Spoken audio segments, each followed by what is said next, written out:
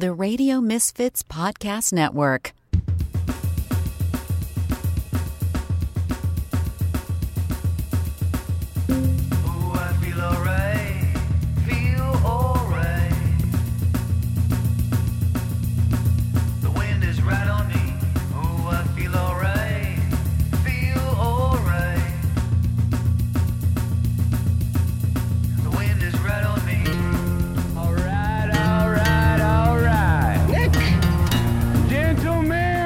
Your buddy, kind of guy you can drink beer with. Start your engine! It's the Nick D Podcast. All right. Yes, hello. It is the Nick D Podcast on the Radio Misfits Podcast Network, and I am your host, Nick DiGilio. Hello. Welcome to episode number 62 of the Nick D Podcast. Hope everyone is well.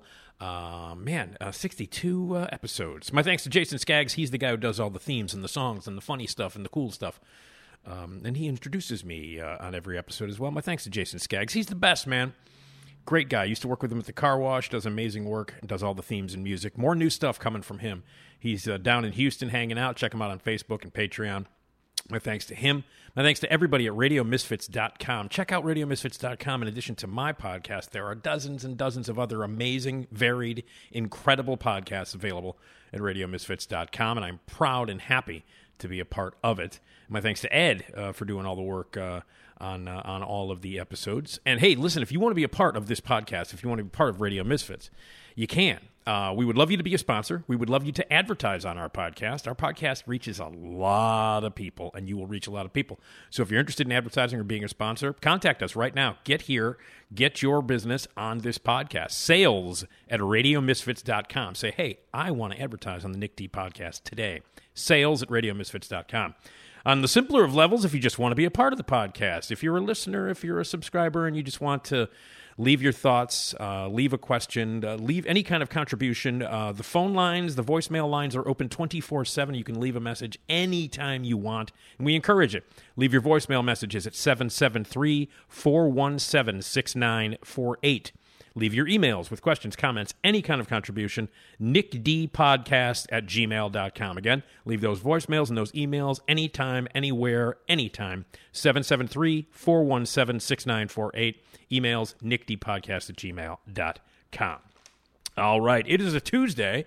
That means my dad's going to tell a joke because every Tuesday on the podcast, my dad stops by the apartment, bangs on the door, kicks Carrie Russell out of the way. Oh, I'm sorry, Hi, Carrie. I'm Carrie Russell, and I love Nick's show. I know you do, baby. My dad will tell a joke. My dad is 80. He'll be 81 in like 2 weeks.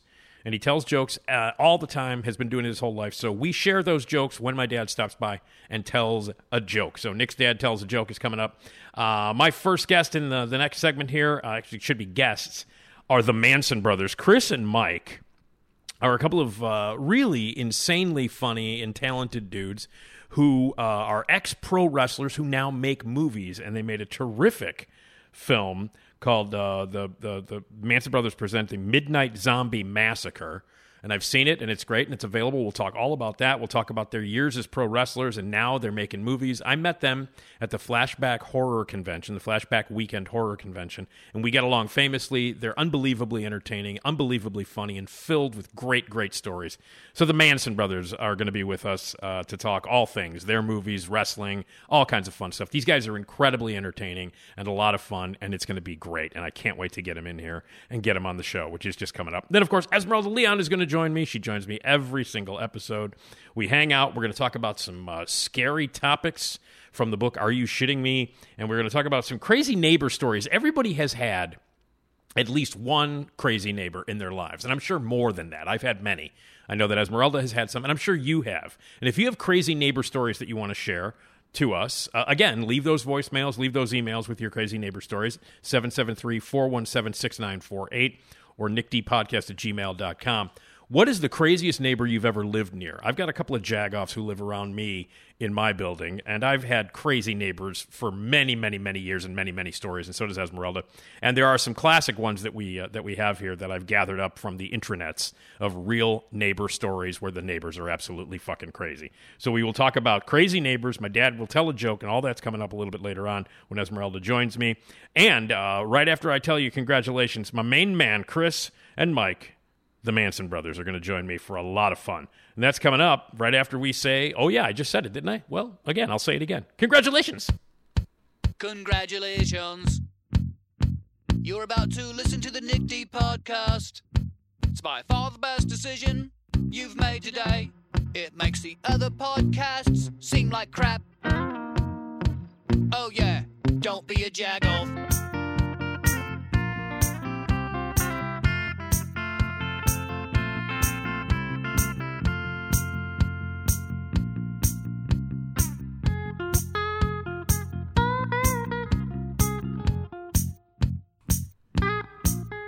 All right, I am very excited to welcome to the podcast for the very first time a couple of guys I met for the first time last week at the Flashback Weekend Horror Convention. They had made their first appearance at Flashback Weekend the year before, 2021, which was the only year in 20 years that I missed. And, of course, they show up on the 1 year that I'm not there.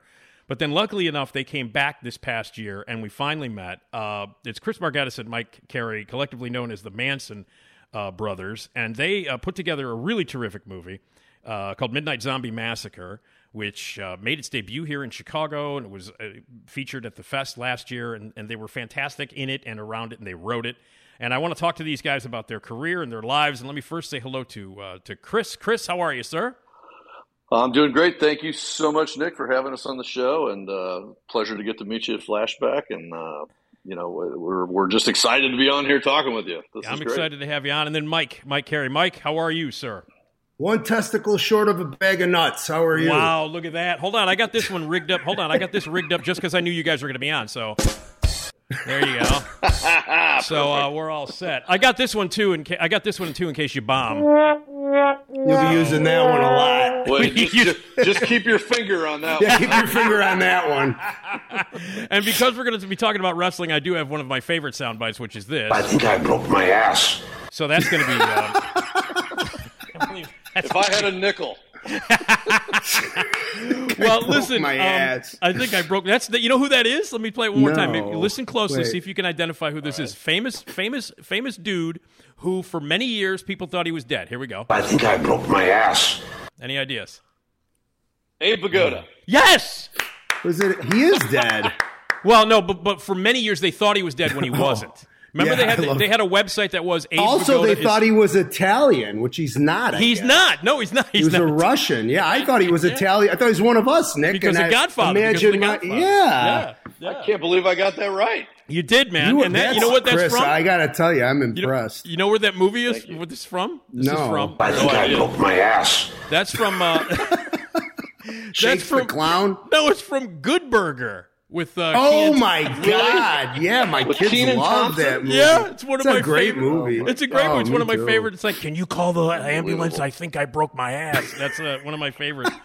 So anyway, I figured I'd load that one up too because we're gonna have stories about you guys breaking your ass a bunch of times. I will say this very quickly. My uncle was a police officer for 25 years, and I asked him one time at Thanksgiving or something what the most realistic cop show on TV was, and he said Barney Miller, without a doubt. I got to tell you, Chris, I got to tell you, man. Barney Miller. When I was over at the WGN and hosted that radio talk show for many years, I would open up the phone lines to the listeners and say, what's the most accurate show of all time in terms of what your job is? And every single cop who called in said Barney Miller. I'm not kidding. There you go. I can tell you what the most inaccurate show of all time is when I was a fireman for 15 years, and I'll tell you the most inaccurate show on television, the Chicago Fire. I would imagine. Yeah.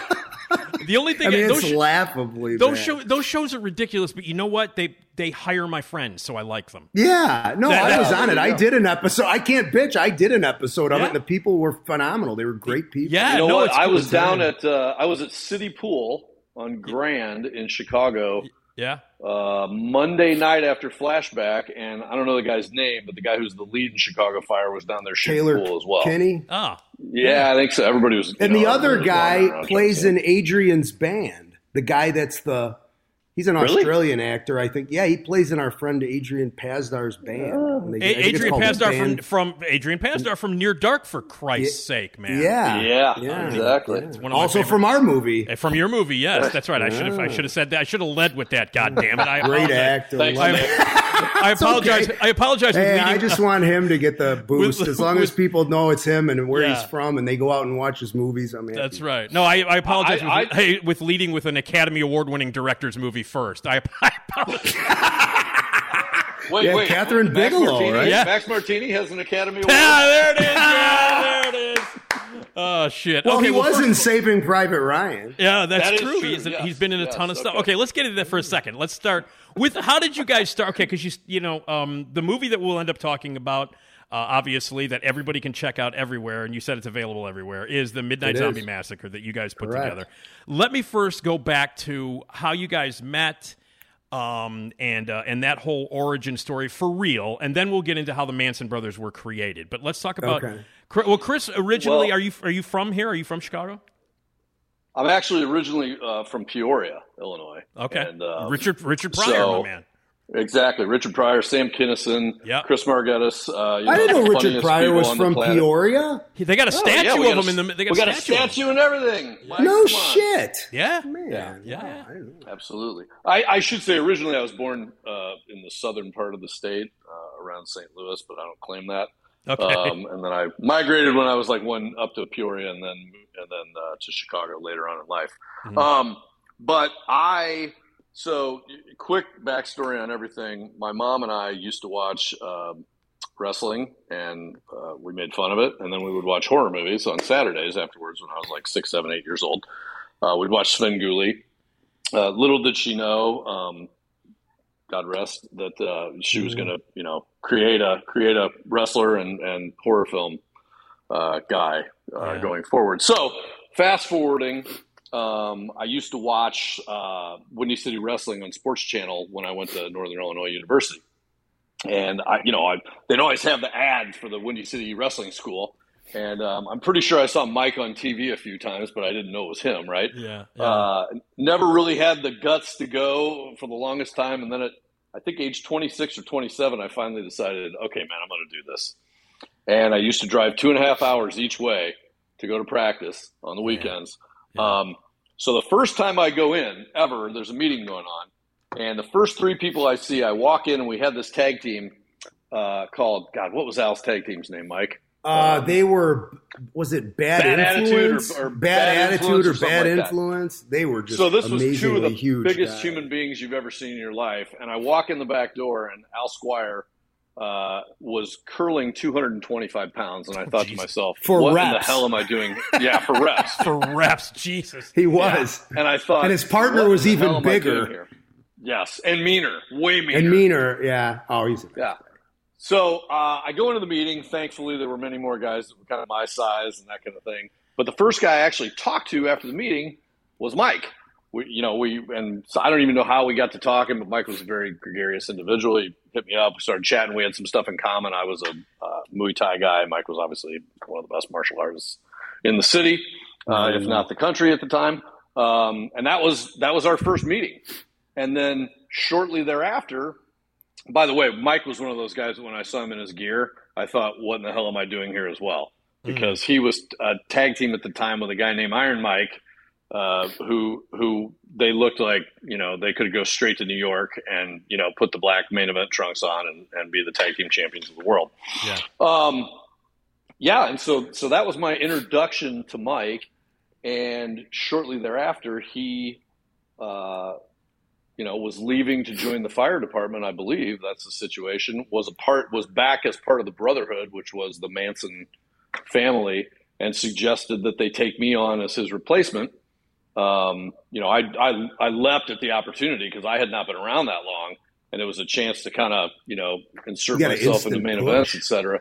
Yeah, it was an instant push, which was great for my career. And that was kind of the genesis of our our meeting and our mutual Mansonness. I became Stone Manson after being Chris Stone, and he was always Skull Manson. So there you go. That was the beginning. Mike, your beginnings in wrestling, how'd that happen for you? So my beginnings in wrestling are not too dissimilar. I remember watching Bob Luce wrestling when I was a kid. Me too. And loving Ben's Dick the Auto Bruiser. Sales, baby. Ben's Auto Sales. Dick the Bruiser and Sailor Art Thomas. And I think Superstar Graham would blow through every once in a while. Yep. And Moose Cholak and all those guys. The best. And so I got out of the Marine Corps at the very early the very early part of 1990. So like early February 1990. And our other partner, Joe, who was Ripper Manson, who became Ripper Manson, he wanted to get into wrestling too. So we had a couple of different organizations in the city here at the time. There was Tony the Razor DeVito, which I don't remember what his organization was called. And then there was Buddy Roberts from the Freebirds had an organization here that they ran out of, I think, the Gateway Theater in Jefferson Park. That's where I saw The Exorcist at 8. Yeah, right. Exactly. Right. I saw a bunch of shit there because I grew up raised you right, buddy. Yeah, my dad. In Jefferson Park. Did you really? You ever go to the Gale Street Inn? Absolutely, all the time. We used to walk there when I was a kid. George Karzis is a good friend of mine. The guy who owns and runs Gale Street Inn. It's still a great place. It's the best. So anyway, sounds like a fine Greek gentleman. I assume. He is, man. He He's is the man. Very fine Greek gentleman. So, and then Sam DiCero was the promoter of Windy City Wrestling, and he actually had the biggest independent promotion in the country at the time. And I remember when I was in the Marines, actually in Japan, I picked up a wrestling magazine at one of the shops on the base and had a big expose on Windy City Wrestling, and I saw my friend John Stewart in there. John Stewart and I went to high school together, and he was a couple of years older than me. And then I started bouncing at some bars because I was big and I could fight and whatever, and it was an easy way to make money. Yeah. And what I really wanted to do was go to L.A. and try and get into the movie business, but I had some family obligations here I had to take care of. And Joe, our partner, Ryan, talked me into, hey, let's go check out this Windy City Wrestling thing. So I went in and talked to Sam, and I joined. And because was very comfortable on the mic and I picked up the stuff right away, I started getting kind of a push early on as a way different character. So this was in 1990. And then I wrestled for a couple of years. Joe was doing his thing. I was doing my thing, but we wanted to be a tag team, but they never put us together. Yeah. Well, Sam and I had kind of a falling out one year, and I left for a few months. And here's a funny story. I was partnered with Sam DiCero's old partner, John Richmond, who wrestled under the names of Mad Max and then Eli the Eliminator, most famously in World Class Championship Wrestling and in UWF. And he was down in Memphis, and he and I were wrestling together, and he said, hey, I told Lawler about you. Why don't you come down here? He wants to put us in a 6-man tag thing with this new guy. He's kind of green, but I think he's going to be really good. His name's Steve Austin. Oh, man. And I was like, so I was like, nah, I'll just stay up here. Oh. I get something going. Oh, so wait, anyway, hold on. I'm sorry, Mike, 1 second. Yeah. All right, go ahead. Right. Couldn't have done it better myself. Precisely, right. One of Mike Carey's many, many, many blunders. Anyway, I went back to Sam, and he wanted me to come back because they had lost a bunch of people, and they needed, guys with experience and headliner guys, and I was a headliner at the time. So I said, okay, but here's the deal. I want to be a tag team with Joe, and we got to do our own thing. And he's like, whatever you want, carte blanche. So in that, we were trying to think of a name for the tag team. And I didn't want to be a name, Rum Runners or whatever. I wanted to have a name where the names of the guys that they were two brothers. And I had a really long hair and a beard at the time. And somebody said to me, you look maniacal, like Charles Manson on steroids. And I was like, well, that's a name when people hear it, they instantly hate it. Yeah. So it really didn't have much to do with Charles Manson, to be quite honest with you. It's just that the sound of it sounded like a villainous tag team. So I said, all right, we're going to be the Manson Brothers. And he became Ripper Manson and I was Skull Manson. And we put over right away and got over great with the crowd. And so we did that for a few years. Then we started doing a 6-man tag. I got on the fire department, I think, in 1995. So I was still wrestling. And then in 97, I started to get like, okay, this isn't really going anywhere for me. After 7 years, we had a couple opportunities to go to Japan and then try and get into New York. I had an opportunity with John Richmond to get into NWA at the time. And for whatever reason, it just didn't work out. And I was like, okay, I had a baby on the way. I had and my wife at the time was like, you need to get a regular job. So I got lucky and I got on the fire department. So Iron Mike and I were doing this tag team thing, but I knew I was kind of leaving. And so that's when I met Chris, and a bunch of new guys had started, but he was kind of the only guy that had size on him that I thought, okay. And I saw him like working out a little bit. I'm like, okay, he's picking this up real quick. It was pretty obvious. Yeah. And so I just sat down next to him, started talking to him, because the other guys who were veterans in the organization, especially at that time, because they were given such a hard time when they came in, they would give the new guys a really hard time. And I'd never been about that. After being in the Marine Corps and all this shit, none of that crap fazed me. I always thought it was juvenile. Yeah. So I struck up a conversation with him, and he was like a super nice guy, and I'm like, he really had a good attitude. So I told Joe and Sam, I'm like, hey, I'm leaving, but you ought to consider this guy to be part of the Brotherhood. I said he's going as Chris Stone now. I'm like, just make him Stone Manson and be done with it, and then he'll replace me. And that's what happened. So Chris and I, we were in touch, but not really. I mean, I just knew him from there. And many years later, which I didn't remember until he reminded me, when I got married in 2006, he was at my bachelor party. Joe brought me my bachelor party. And I was so wrecked that I didn't remember he was there until he reminded me of it, like when we were shooting the movie. But no kidding. Yeah, right. Yeah, I had no clue. It was the night before I was moving to California, and I had to convince my wife, I got to go to Mike's bachelor party. I haven't seen him in forever, blah, blah, blah, blah, blah. And little did I know, he wouldn't remember seeing me for forever. Yeah, that's because I have a satanic cousin. I have a satanic cousin that I'm not a drinker, and Chris will be the first to tell you, and my wife too. And they were just feeding me shots, and all I remember is dropping in the middle of Rush Street and like being surrounded by this wall of huge guys that were trying to protect me from the cops. But anyway, that's a story for another time. But years later, I'm sitting in my basement with a buddy of mine. We used to watch movies about every week or so and heckle these films. And he was the projectionist at the Pickwick Theater in Park Ridge. Sure. And so he brings this movie. He's like, hey, man, these guys screened this low-budget horror movie, and they left the DVD there, and I've got it, the screener. You want to watch it? I'm like, yeah, of course. So he threw it on, and it's this Frankenstein movie, and I'm watching it, and this guy comes on screen, and I'm like, fuck, man, that guy looks familiar to me.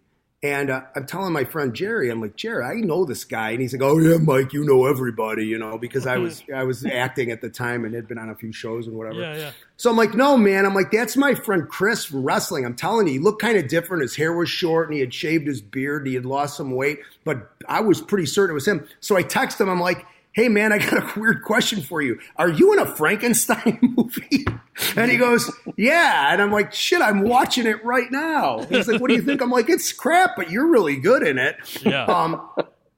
And so it's called, by the way, for people who are interested, it's called Frankenstein Day of the Beast. Yeah, it's actually worth a watch. I liked it, to be quite honest with you.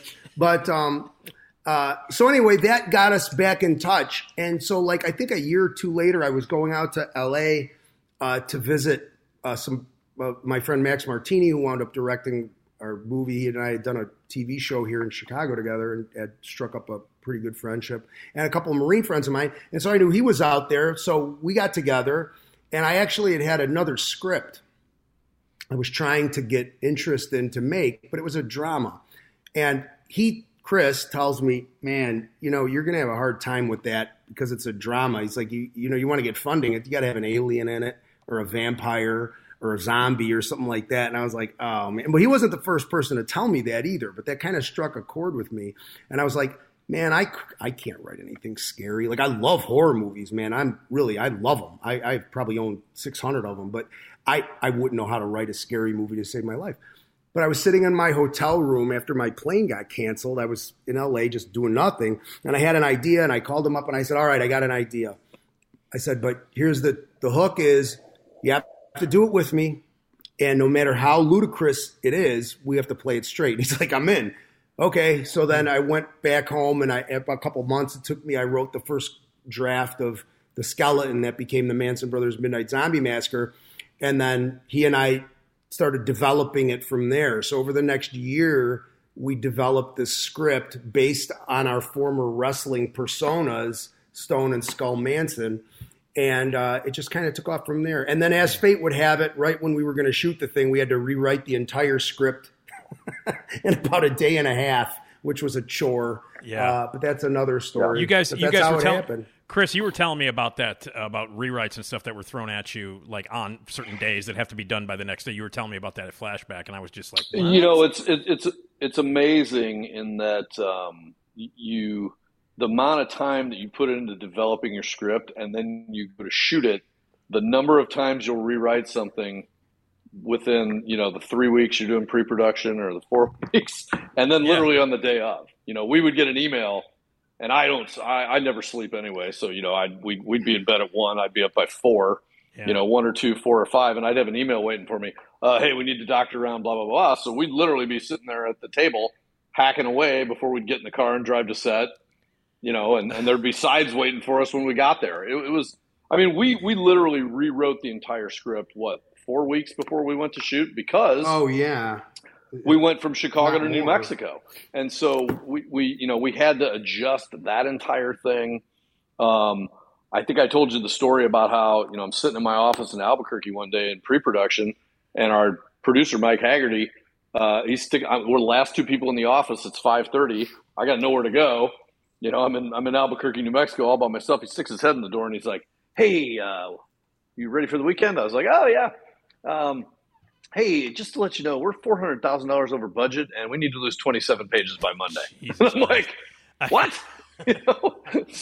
So it was all weekend, with a red pen, just hacking and slashing. And for people who don't know, 27 pages is a fucking lot.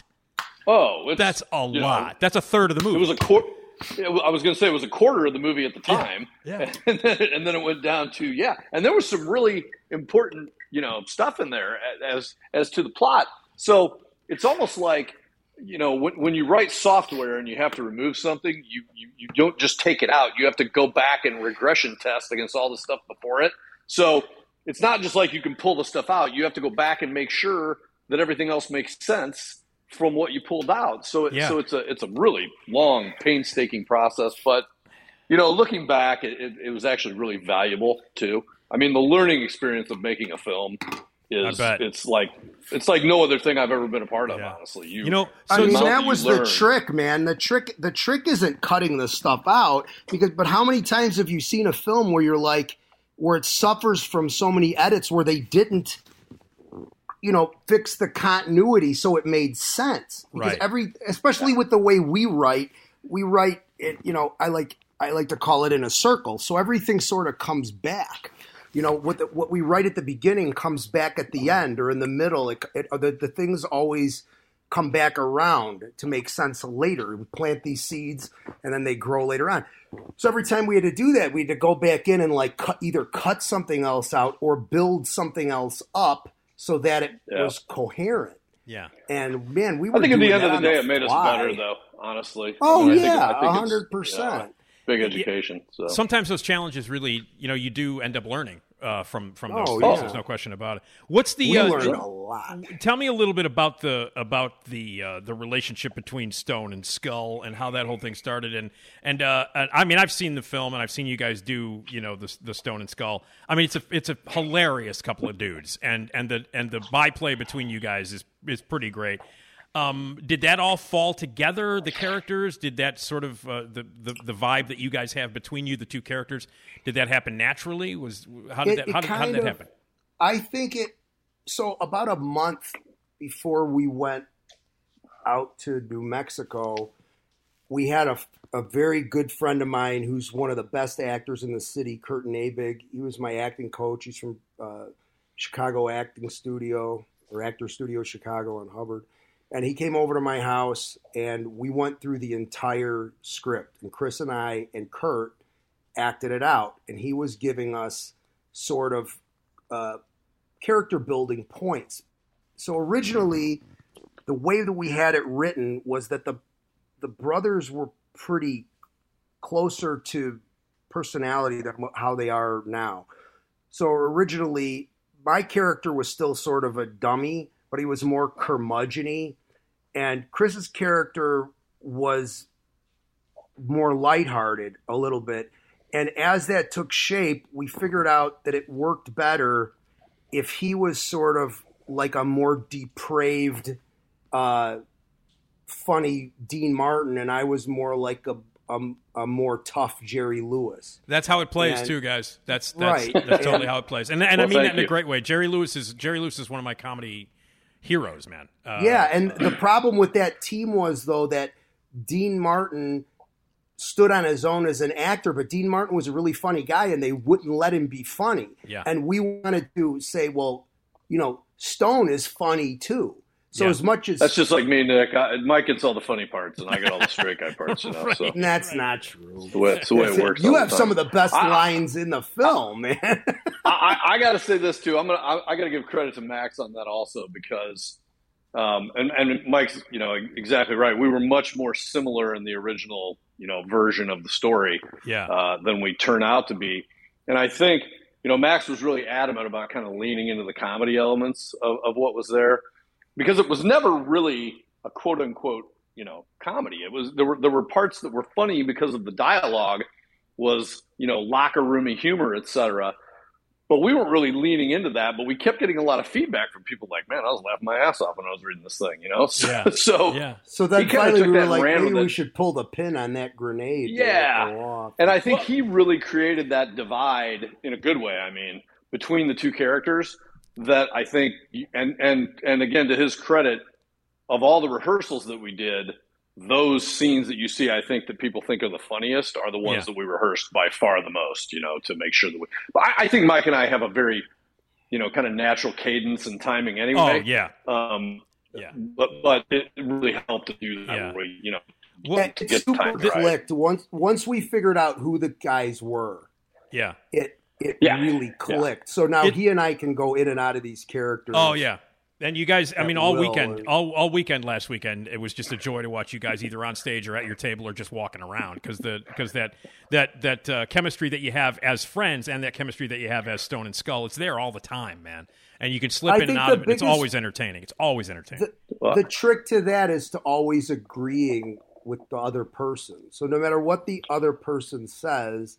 Yeah, which is it's a classic improv rule, man. Yes, improv rule. Yes, right, yes, and is agree. No matter what he says, I never took that I class. agree with him. And no matter what I say, he's not going to go no. He's going to go. By the way, but here's where you're screwed up. Here's something out of nowhere. I don't know if you guys have ever seen this. Ricky Gervais used to do this show with Warwick Davis. I can't remember the name of it. But Leprechaun anyway, Warwick Davis. Yeah. And it was Ricky Gervais and Stephen Merchant wrote it, and they appeared as themselves in it. And and I can't remember the name of it. But anyway, not strictly background, was it? No. That was extras. That was a different one. They did extras, but this one was just about Warwick Davis and working in the business and trying to get work. And at one point, he goes to Ricky Gervais in the office, and he's playing a version of himself. And they're in the office talking, and all of a sudden, Liam Neeson comes in. And that's just funny right there. Well, let me just say this: I won't give anything away, but you guys, as soon as we're done with this, you need to go to YouTube and you need to Google Ricky Gervais, Liam Neeson improv. Because it's Liam Neeson playing himself, and he walks into Ricky Gervais's office, and he was like, "Look, I want to do some more. I want to do some comedy." And so Ricky Gervais is forced. It's pretty good, by the way. Thank you very much. He's forced to improvise with Liam Neeson, and the result is the fucking funniest 5 minutes I've ever seen in my life of Liam Neeson. Essentially, like, why don't you play? He goes, Ricky Gervais is like, okay, look, I'll be a customer, you be a greengrocer, and I'll come in. And so Liam Neeson's like, okay, let's do some comedy. And so, so Ricky Gervais goes, knock, knock, knock, and he opens up the door, and he goes, hello, how are you? And then Liam Neeson goes, I'm sorry, I'm closed. And that's how he starts. and it just goes on from there. And it's like literally like 9 minutes of Ricky Gervais and Liam Neeson, Ricky Gervais trying to give Liam Neeson a sense of humor, and do comedy. Just trust me on this. Google Liam Neeson, Ricky Gervais improv, and it's unbelievable. I'm going to do it right afterwards. Those guys have a leg up though, because accents automatically make things funnier. Yeah, For us, it's an automatic Chicago accents. And I also Chicago accents for sure. I have to kind of shout out back to the whole wrestling thing for that too. I truly think that, one of the things wrestling teaches you is you got to think on your feet, and you got to be ready, basically for by the way, anything. I'm sorry, 1 second. It's called Life's Too Short. Yeah. The show is called Life's Too Short. That's the show. It's called Life's Too Short. Okay, get back to you were thinking on your feet. You learned that from wrestling. Go ahead. Yeah, it's a I don't have any improv background or anything like that. I have a very, Mike and I are very good friends, and we talk almost every day, so that certainly helps everything that we do, and we'll break into some stupid BS like you see in a regular phone conversation. But wrestling really teaches you that things go wrong at times, and you have to learn how to adapt to them from a entertainment perspective, I guess. Not not like a Marine perspective where you adapt. Right. But I think that's really helpful when it comes to doing anything like that where there's banter involved, or you just kind of, not to say it works every time, but you kind of get used to working on the fly. And that's the stuff that falls on its face, we do it so quick that sometimes if the stuff falls dead, the next thing is funny, so the other thing is already it's already gone. And also for people who might not be huge wrestling fans, cutting promos and developing characters, that all works into it, man. And sure, big time. For me, what makes it a full round one, my favorite wrestlers of all time, not only can work in the ring really well, make another guy look good, put him over, and take bumps like hell, but they can talk on the mic and make up a character that's funny and entertaining, and that's an important part of wrestling, a hugely important part of wrestling, and you guys know that in spades, Well, to me, that was always the larger part of it, right? Because in the ring, I don't remember who told me this. I wish I did. He was an old timer guy, and he said, when you go into the ring, you should be able to entertain the entire crowd playing pinochle in the middle of the ring if you know what you're doing, right? So if you know how to work the crowd, what you're doing in the ring really, it's sort of irrelevant, but you have to know when to do it, and you have to know what your storyline is, and that gets set up in the interviews. So it doesn't matter, like if we're doing some 15-minute match or whatever and we screw up a spot in the middle of the match, nobody knows that, right? But us. Yeah. But if we screw the entrance up, and we screw the finish up, that F's the whole thing, right? That's what's got to be. I take it a step further. If you look at the guys who I consider to be the most successful wrestlers of all time, Ric Flair, Steve Austin, The Rock, Dusty Rhodes, Hulk Hogan, to a degree. Piper. I'm not going to sit there and say that they couldn't work, but those guys were punchers and kickers. Yeah. Ric Flair worked the same match every single time he went out. Steve Austin, at the height of his talent, he punched and kicked. That was it. Yeah, and he could really work. And Austin is actually a really scientific worker. He just doesn't do it anymore after he became Stone Cold. Dusty Rhodes was elbow, and he threw a drop kick every now and then and stuff like that. The point is that those guys got themselves over. They didn't need to do a hurricane run off the rafters to get over.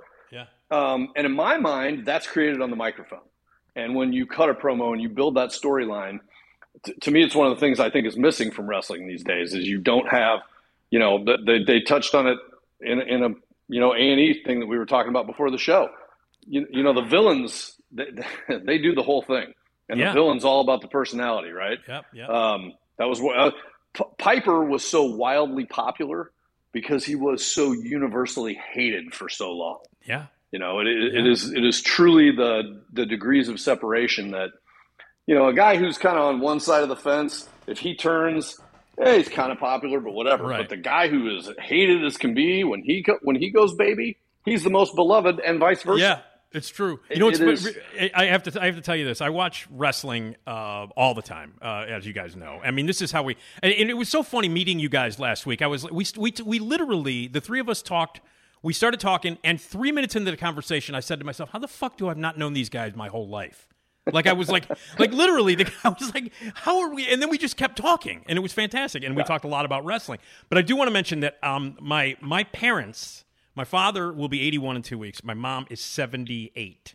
God bless. They love wrestling, and I watch the pay-per-views with them all the time. They're not as much. They don't do the AEW as much. I insist that they do because I think right now it's the better product. But I would agree with that, and I don't watch it a lot anymore. And I insist that they do, and so they watch it every once in a while on Wednesday. But they're big into WWE because it's they know it. It's WWE. Yeah, exactly. Yeah, but my mom, can I just tell you this? My mom takes it to this day. She's 78. She fucking hates heels so much, no matter, like, for real. Like, I'm like, because I have a tendency, I've always preferred heels, and they've always been my favorites. And I think you guys are probably the same. But Absolutely. My mom takes it like, I can't always wear stand heels. Yeah. And my mom hates heels. Like when Ronda turned at SummerSlam, my mom was pissed. You know what I mean? Like, no. And she really took it seriously. And, and now she likes Becky Lynch. She didn't until SummerSlam because Becky turned face. And so well, that's what a good heel, a good villain right. makes you cheer for the bad. That's why, I don't look, we're not professional writers. I mean, I guess we are professional writers, but we're not Stephen King and we're whatever. Right. The one thing we do know is that when we write, we take a lot more time with the development of the villain than we do with the development of the hero because you gotta have the villain has to be awesome, otherwise the hero is weak. Yeah. Right? The hero is always going to suffer if you don't have a good villain. If you don't have a good villain, who cares about what the hero does? Right. It doesn't matter. Right. And here's something that I learned. So what do all great villains have in common? Every single one of them. What's that? They all see themselves as a hero. Mm-hmm. So in their personality. And in order to really hate a villain, you have to love them like a little bit. There has to be something about that character. Yeah. I use Darth Vader because I think Darth Vader is a classic, classically written villain. Yep. Darth Vader is a bad guy, right? But there's something about him you can't help like. Yeah. You can't help like it. And in the end, when he does his turn, as goofy as that Return of the Jedi film was, you're cheering in the aisles, man. Yeah. And that's how you do it. And you cheer harder for Luke Skywalker, even though he's a pud. And he is a pud. But, well, listen, I would take it back to when you're in independent wrestling, right? And you travel to Richmond, Indiana, where nobody knows who in the hell Windy City Wrestling is, right? They don't know a single person on the card except maybe Greg Valentine shows up, right? To smoke weed in his car and go out and make $500 and do whatever. Anyway, I digress on that side. Yeah. By the way, Chris, my dad's going to love that comment because Valentine is one of my dad's favorite wrestlers of all time. Oh, my God. Oh, he's a super nice guy. Oh, yeah. He is. Oh, absolutely. But the point is that, the heel always comes out first because it's way easier to hate somebody than to cheer for him, right? Mm-hmm. So when he comes out, he tells you your girlfriend ought to go on Slim Fast and, where's the trailer park from here that you got over here? Was it discount day? All that kind of stuff. Yeah, your sports team sucks. Right, exactly. Whatever cheap heat you can find, right? Yeah, exactly. And if by the time you get in the ring, Osama bin Laden can come walking out next, and they're going to pop for him. Because they dislike you so much. That's the key. Yeah. And so, again, the villain makes everything. You have to have that great antagonist to create whatever else is there. So. Listen, and we want to kind of expose that in our movie. Like, so the Manson Brothers as wrestlers they're heels, right? Yeah. They're bad guys. Right. They're the most hated tag team in wrestling in our little world that we created. But behind the scenes, they're the two nicest guys you'd ever want to run into, right? And that's the way that, well, at least when we were in wrestling, that's kind of the way it was. Like the heels were always the most personable, nicest guys. My mom gets so angry that sometimes I have to remind her, I'm like, Mom, they work together. When they go to the back to the locker room, they're going to high five at how well they did out there. It's okay. Mom, me and trust Larry me, it's okay. Glagorovich, me and Turbo wrestled each other probably 100 times. It was before the Manson Brothers gimmick, and we lived together. Yeah, that's great. Yeah. Well, listen. I want to. The next time I have you on, can we just exclusively just talk old school wrestling and stories and stuff like that? Because I do want to talk more about the movie. I want to make sure that people see the movie. And it is the Manson Brothers Midnight Zombie Massacre. But what I wanted to talk to you guys most about was the movie aspect of stuff that you were influenced by, movies that you love, movies that, I want to get both of your thoughts on that. And we can jump into wrestling the next time you guys are on shit and go another hour. But Chris, let's start with you. You guys, out of the gate, you're making a zombie movie, and you were talking about how funny it became. And I think zombies sometimes are inherently funny. Obviously, if you look at Shaun of the Dead, you look at Return of the Living Dead, the punk rock zombie movie from the 80s, which is hilarious. Sure. And I love that movie. And even the Romero films are satires at their core. They're funny. Yeah. But what are some of your, Chris, let's start with you. What are some of your favorite movies in any genre, but maybe starting with horror? What are some of your favorites? Are we including zombie movies in horror? Everything. Yeah, absolutely, yeah. Okay. Dawn of the Dead is my favorite zombie movie of all time, and then I'd probably say the original Halloween. Yep. I'm a Carpenter guy, so I love The Fog. Well, you're talking to the biggest Carpenter fan. You're talking to the biggest Carpenter fan on earth, Chris. Well, so then I would put myself in that category too. My three favorite movies of all time, in no particular order, are, and they all have one thing in common, are Assault on Precinct 13, the original. Escape from New York, and From Dusk Till Dawn. Those are my three favorites, and I would say arguably probably my three biggest influences on the type of film I'd like to make. Yeah. They kind of cross boundaries of horror, sci-fi, thriller, or whatever. The common thread being that they all have an anti-hero in them, and someone who's forced into a situation much like the Manson Brothers, right? Where you don't have any choice. It's put up or shut up, right? Yeah. And therein lies to me, those are my favorite kind of movies to watch, where this guy who has no particular desire to be anywhere near this situation has no choice but to, basically become the hero and save the day. And that's a common thing in Carpenter's movies. Even They Live, obviously, speaking of wrestling, They Live is another one that's like that, with John Nada is a character that's like, what am I doing here? And all this other stuff. But now what about you, Mike? What are some of your favorites as well? I would echo Chris with Halloween. I think that's in my top 5 scariest films that still scare me to this day. By the way, did you guys get to hang out with PJ at all last weekend? We talked to her. Chris, I think, hung out with her more than I did. Yeah. But nice lady. I was rather excited. She was very sweet. Yeah. She's amazing. Yeah, we were excited to be across from the chicks from Night of the Comet. Yeah, how about that? They were super nice too. Oh, very they cool. were really sweet. Catherine Mary Stewart was so nice. And I'm sorry to interrupt, Mike. What are some of your other? You said Halloween. Some of your others? Horror films, zombie films. For me, it was Night of the Living Dead. Just scares the shit out of me. Yep. And Dawn of the Dead, of course, that goes hand in hand. And I also like Lucio Fulci's Zombie, even though it's not by any means a perfect film, but it, in my opinion, has the scariest zombies in it. When they come, they look like rotting corpses, and the way they move, and it has some of the most genuinely frightening scenes in a zombie movie ever. The movie as a whole is kind of discombobulated. It's got a zombie. But I'll tell you, I got a hidden gem for you though. Okay.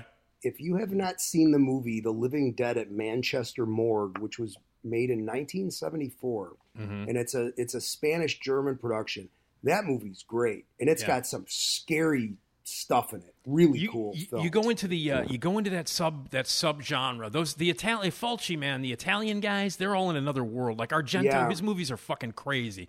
To me, you gotta understand the culture. I think. To me, Suspiria is the scariest movie I've ever seen in my life. It's a good one, man. I think it's a different. I think there's a difference. I think the best horror movie ever made is Halloween. I agree with you guys. I think Carpenter's Halloween. I think you'd be hard pressed. But the scariest movie.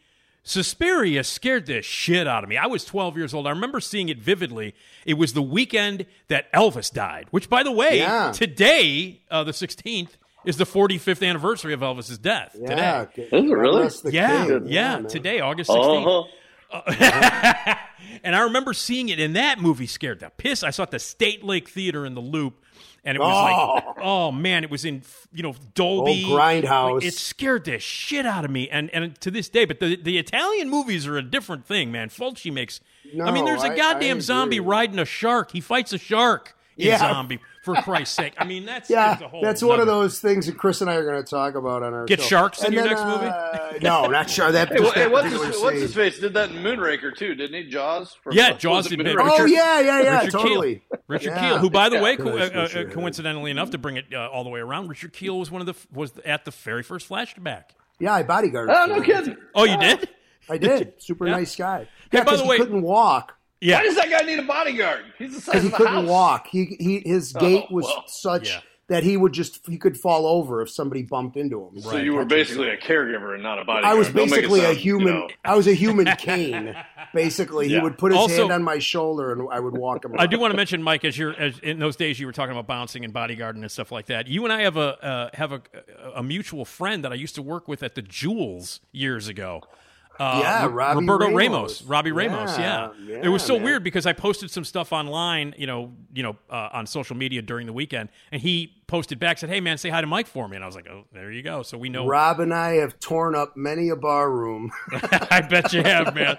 I bet a lot of blood between us. That's for sure. So the Manson Brothers Midnight Zombie Massacre. I wanted to mention one more film that influenced us. Yeah.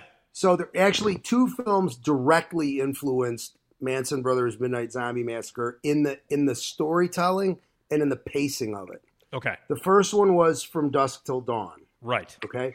And in that, so if you watch our movie, the first half of the movie has very little, if anything, to do with zombies. Right. It's all revolves around the wrestling business and these characters interacting with these other crazy characters. And we got fought tooth and nail on that by everybody that wanted to produce this film. They wanted to have zombies through the whole thing. And we were like, no.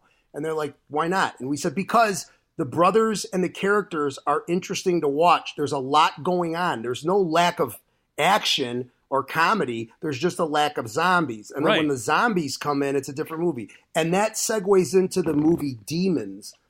So the movie Demons from Lamberto Bava, written, I believe it's written by Argento or produced by Argento and written and directed by Lamberto Bava, Mario Bava's kid. Yep. That thing, once that thing takes off, you don't get a breath. Like it's relentless in its action where it just never stops. And that's what we were going for. And the funny thing was, last year when we premiered the movie, this guy came up to us. He's a horror critic and an author, and he said, "Man, your movie reminded me exactly of Demons." And we were like, "Oh my god!" We couldn't believe that he pulled that. He's the only one that's ever gotten it. Yeah. I saw Demons. I got it. Trust me on that. You got it, but you're a horror fan. Well, who said it? I saw Demons at a theater in South. Why am I blanking on the Tinley Park?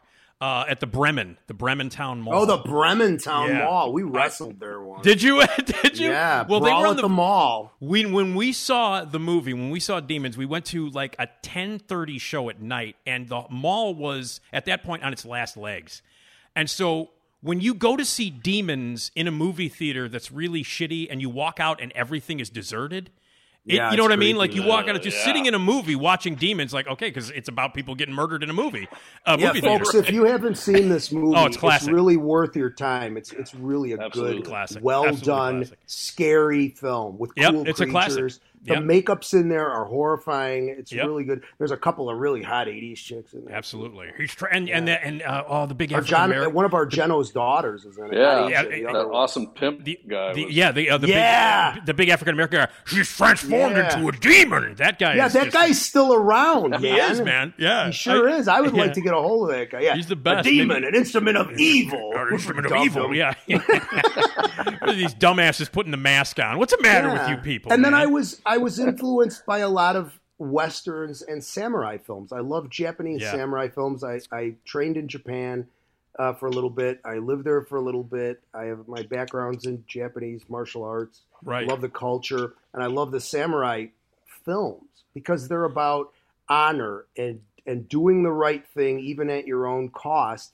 which I think is something that we've lost a lot of in our culture. And so the Western films of spaghetti Westerns especially, but even a lot of the American Westerns drew from these old samurai films. Yeah. They were like, and it's the same kind of trope, right? It's even these Star Wars. Star Wars. Star Wars. He borrowed everything. If you watch the Hidden Fortress from Akira Kurosawa and the wipes he uses in there, you're like, holy shit! Like Lucas wasn't subtle about that. Which only goes to prove that there's nothing really original out there. I know I made a post about Led Zeppelin the other day because it was Led Zeppelin Day. Led Zeppelin, greatest band ever. And this guy was, I don't know what his deal was, but he didn't like Led Zeppelin. Yeah, they stole from a lot of African-American artists. Well, everybody stole. So did Elvis Presley. Yeah. So, so did everybody steals from everybody. That's the way art is. They homage something else and they make it their own. It's not like sampling is nowadays where they just steal it and they put it on there without tinkering with it or changing it or anything like that. Yeah. So, but that's the way movies are in general, and horror movies too. Like horror movies are very cyclical, and you'll see different kinds of horror movies circle back around right now. Right now, I think we've come to the end of the zombie craze, and frankly, the only reason we picked zombies wasn't because they were popular. It was because we knew we wouldn't have to do a lot of makeup effect because zombies look relatively human, right? Right. So, and we didn't want to make them rotting corpses. It was also really easy to come up with a reason why there were zombies because of the whole PED angle. Yeah. I'd like to give a shout out to a couple of my influences, which were Stripes and Malibu's Most Wanted. Malibu's Most Wanted. Malibu's Most Wanted. All right. Well, the Manson Brothers Midnight Zombie Massacre. It's available everywhere. People can find it online. It's streaming. You can get the DVD. Is there a website that people can go to check out any other news? MansonBrothers.com. We have merchandise available on there. You can hit both Chris and I up on social media. Look at that shameless capitalism. First thing out of his mouth. We've got merchandise. Merchandise. That's pretty much it. You can hit you can talk to us personally. You could hit him up at the Chris Margettis on Instagram, and I'm Real Mike Carey. And then you can hit us both up on Facebook. We're not hiding. You can find us. Tell us how shitty our movie is. And it's out there. We will contact you back and say thank you. Yeah, exactly. Manson Brothers Midnight Zombie Massacre. It's a terrific movie, incredibly entertaining. And we'll talk the next time we talk. We'll dive into more of your wrestling stories. I know you probably have a million of them. And then do a little preview of Satanic Vampire Deathmatch, which is going to be your next movie. Yeah, we hope. Yeah. Yes, absolutely. But we do have a show coming up. We do have a web series coming up on please, JoeBlow.com. And that's Stone and Skull in character, not so much reviewing horror movies, but picking out parts of these horror movies that we really love and what makes them endearing to us, and maybe some details that we caught that maybe people haven't caught, and if they did catch them, we want to know what they thought about. Cool. And for interest, something Nick, something you might like is an example would be we would compare and contrast the idea behind John Carpenter's leading men in his movies and how he comes up with which guy needs to be in which. So cool. In a semi-humorous type of way. One more time. There's a big bridge between Tom Atkins and Kurt Russell. Yes, there is. And again, one more time for everybody, if they want to check that out, where can they go to see all that stuff? It'll be a YouTube show, but we'll be premiering it on JoeBlow.com. JoeBlow.com. Really, all right. Yes, exactly. Great website. Great website. Yeah, I was in a play years ago because I did a bunch of theater in Chicago. I directed a shit ton and wrote a bunch of stuff, and I was with a company called the Factory Theater here in Chicago. And we did a play about 20 years ago called Among the Dead. So I got to play a redneck zombie killer. And I had a thing called the pole saw, which was a chainsaw on the end of a giant pole. So I got to chop zombies up with that. We had full-on makeup effects on stage. At one point, there were 40 zombies on stage on this. And we were in a house. We were at the Chopin Theater in the basement. Really? It's like a 60-seat house. Sometimes we outnumbered the crowd. But yeah, so we couldn't even afford 40 zombies, so I'm glad you guys got some. Yeah, good but luck. it was great. It's fun killing zombies. I just have to say that. Yes, it is. It Yes, certainly it is. No doubt well, about listen, it. you guys. Again, it's just I'm so glad that we met and we got to know each other, and we're gonna have you on the show many times, man. Last week meeting you guys was such a pleasure, man, and I'm so excited that we're gonna be friends and hang out. Oh, absolutely, Ditto, brother. It man. was great, man, and thank you so much for I mean, I the was listening exposure to your show and for having us on. years, so I was ecstatic to meet you. Well, I appreciate that, you guys. That's Chris Margettis, Mike Carey. They are known as the Manson Brothers. Check out the Manson Brothers Midnight Zombie Massacre. Joe Blow is where they're going to do the YouTube video thing, and check out MansonBrothers.com for all the merchandise that you could ever want. Guys, thanks a lot again. I really appreciate it. Thanks, Nick. One Appreciate it, man. more time. I think I broke my ass. There you go. All right. Wow, there you go. All right. So there you go. Thank you, guys. Esmeralda, yeah. Esmeralda Leon, yeah. Esma, I'm talking about that Esma. Esmeralda Leon, yeah. Esmeralda, yeah. Oh, Esmeralda Leon, yeah. Get yourself some Esma. Love me some Esma. Esmeralda Leon, yeah. Esmeralda. Esmeralda. I don't know why I started being opera man there for a second. I don't know. Don't know what the hell happened. Esmeralda.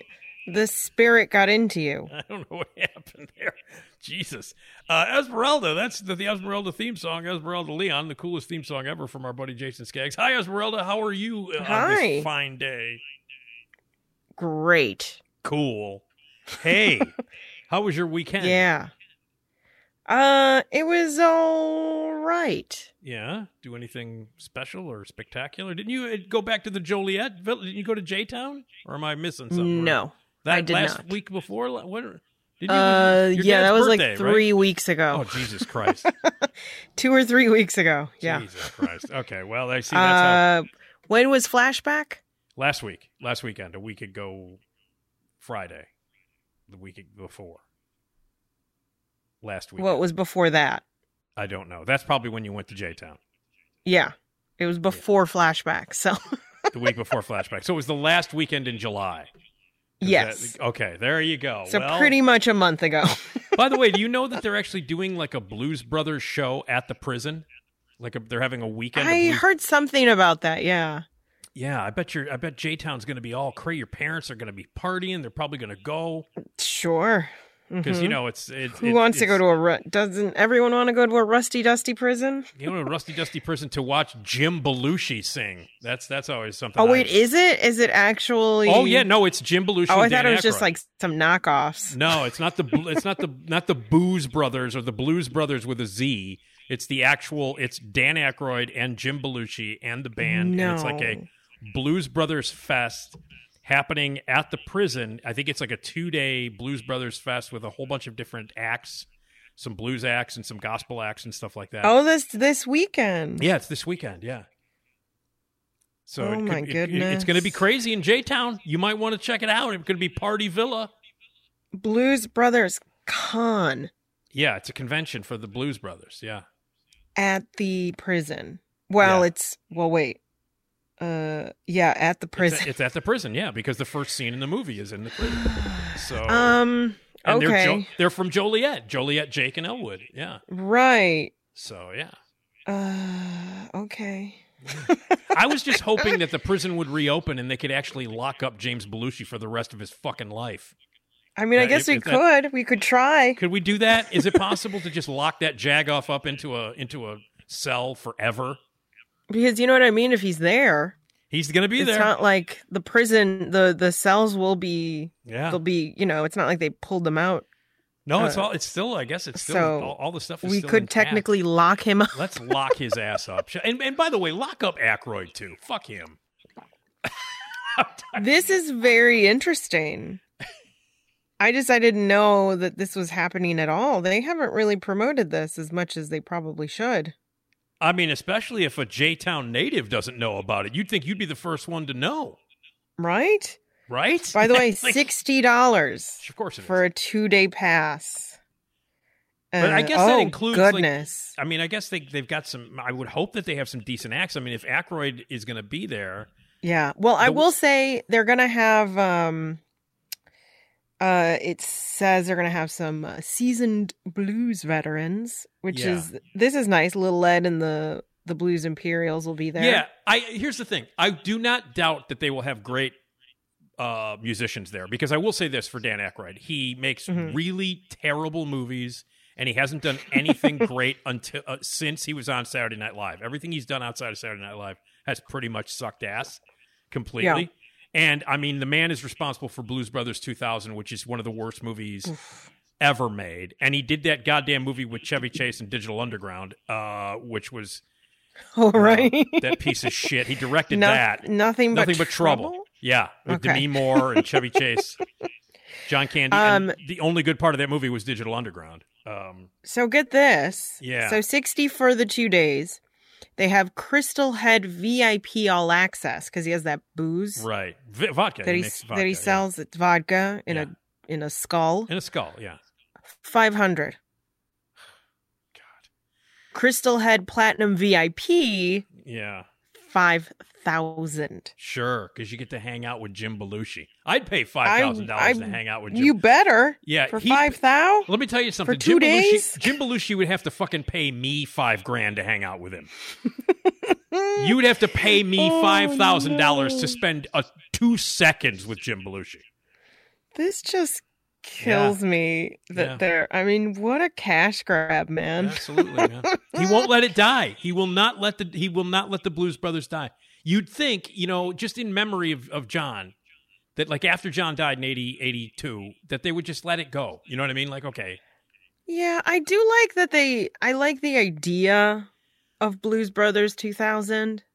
Well, but the movie looks horrendous. The movie is horrible except for the music, and he got the greatest blues musicians. Everybody is in it. And he shot it at his Los Angeles. He shot the last 40 minutes of the movie at House of Blues, which he owns.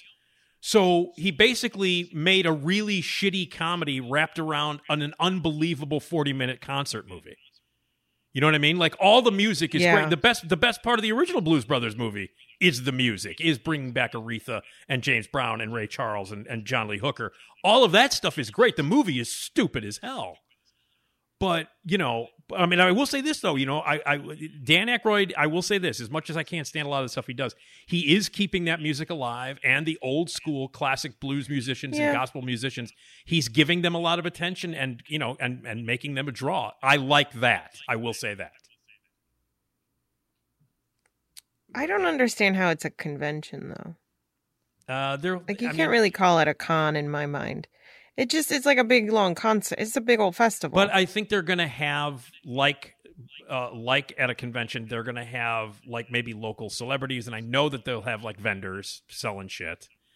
And like I'm sure that there'll be vinyl dealers out there, so you can go and you can buy vinyl and cassettes, and you know what I mean, if you're a collector. I guess. And then I'm sure there's food trucks and food tents set up all over the place, and then there's probably one they're going to have stage, food. Yeah.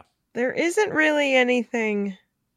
Oh, here we go. What is there else to do besides listen to great music? Right. There will be movie-themed food, beverages, artwork, and, of course, music. There you go. So, there it is. A Maxwell Street vendor market. Well, because the best scene in the movie takes place on Maxwell Street. Oh, right. The best scene in the movie. I guess. Yeah, whatever. I hope they have a fucking Dr. Detroit tent set up for everybody, because, that'll be long. Remember Dr. Detroit, Esmeralda? Do you remember that movie? No. Dr. Detroit. One of the many spectacular Dan Aykroyd vehicles. Now take a look at it one time. Look up Dr. Detroit on the internet sometime, and if you've got 90 minutes of your life to completely flush down the toilet, watch Dr. Detroit. You know what's funny too about where the prison is, where the old Joliet prison is? It's kind of like in the middle of nothing. Yeah. There's not much around it. Well, I guess that's where parking is going to be. Yeah, there's plenty of parking. Yeah, I guess. Trust me. There's a bunch of lots everywhere. And, right. I believe there's a women's prison next to it or across the street. Okay. That is it's a functioning, it's still running. Did you say women's prison? At least I think prison? it is. Yeah. Hi, I'm Carrie Russell, and I love Nick's show. Hi, I'm Carrie Russell, and I love Nick's show. Yeah, all right. Or maybe it's not open anymore. Who knows? I don't know. I don't go over there. I'll give you asthma. That's right. I'll give you asthma. All right. God, there's nothing to do over there. Yeah, there's nothing to do but go to prison. So you don't go over there. No, you know what you do? You go there and you hang out with Jim Belushi. That's what you do. Even if he was just there, like, just hang out here. And if you'd come visit me. No, thanks. No. I'm good. Like I said, you pay me $5,000 to hang out with you, Jim Belushi. Yeah. Jesus. Yeah, I'm really Christ. curious what $5,000 gets you. They don't really say on here. I don't know. I really don't know. You know what? If I paid $5,000, the only reason I would pay $5,000 is that it would guarantee that Jim Belushi would retire from show business completely. That would be the only. I'd pay $5,000 for that. You go, you buy your ticket, and you're just like, the caveat is he has to quit. He has to quit now. He has to retire. On stage. He goes on stage, says, "Hi, I'm Jim Belushi. I'm half of the Blues Brothers, and I now am retiring forever." And there you go. Yes. I will give you $5,000 for that. That's right. I will give you $5,000 to guarantee that I never have to look at that Jagoff's face ever again. So, anyway. It also includes accommodations at the casino because it's a hotel. So, well, there's that at least, I guess. Oh, that's right. Oh, okay. All right. It does include accommodation. Right. No, you got to sleep in your car right outside the jail. I was just like, just to meet them?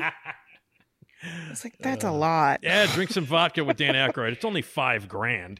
It's only $5,000. Jeez. Ugh, no thanks. Jesus. All right.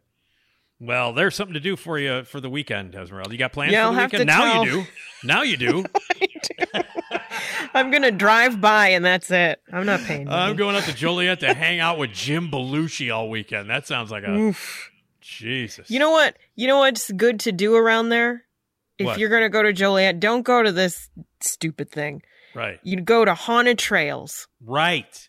Go play some golf. There you go. Some mini golf. Get some mini golf. That's so much better than go to the year-round Halloween-themed mini putt place. I would rather pay $5,000 to play mini golf than to hang out with Jim Belushi. Right? It would be. I think $5,000 would be more well spent if you played miniature golf. All right. I met Jim Belushi one time. Yeah. Yeah. How did that go? I'm assuming it didn't go that great, considering you're just you need to stop doing what you're doing, sir. He was perfectly fine. He was perfectly fine. He was promoting the movie The Principal, which is a movie that I actually like that he's in. So this was back in the 80s. He was promoting this movie called The Principal. Wait, is that the same as the ones where it's like the guy substitute. beats people up? That's the substitute. Never mind. That's the substitute, which was Tom Berenger and a whole bunch of other dickheads. Yeah. But The Principal, which came before the substitute, this one was like Jim Belushi is a guy who goes into like an inner city school. Jim Belushi. Does he beat people up? He does. He like takes bats and stuff, and it's him and Lou Gossett. Like Lou Gossett is his like security. Okay, well, Lou Gossett, I believe, but not Jim Belushi. Well, it's actually I gotta say this. It's actually a pretty good movie. I will back that one. Okay. I don't back a lot of Jim Belushi stuff, but that one I back. That one and yeah. And of course his TV show, which when I first moved in with my ex, she didn't have cable, and so I ended up becoming like increasingly obsessed with, according to Jim, because it was on like Channel 9 and whatever non-cable channels. Yeah. And I became increasingly obsessed with it because it is the worst show in the history of television, and I could not stop watching it. Like I was like, I can't stop. Wow. I was mesmerized by its sheer shittiness. I just I could not. I can't. Like I'd watch it and I'd go, Heather, are you watching this? Can you believe this? I can't turn this off. This is the worst. Can you believe how bad this is getting? Like every episode gets worse. I mean, it is the worst show I've ever seen in my life, and I could not stop watching it because hypnotized by its sheer shittiness. That happened to me with what's that show where the guy's a delivery driver? The Kevin James, right? Yeah. What the King of Queens? King of Queens. Yeah.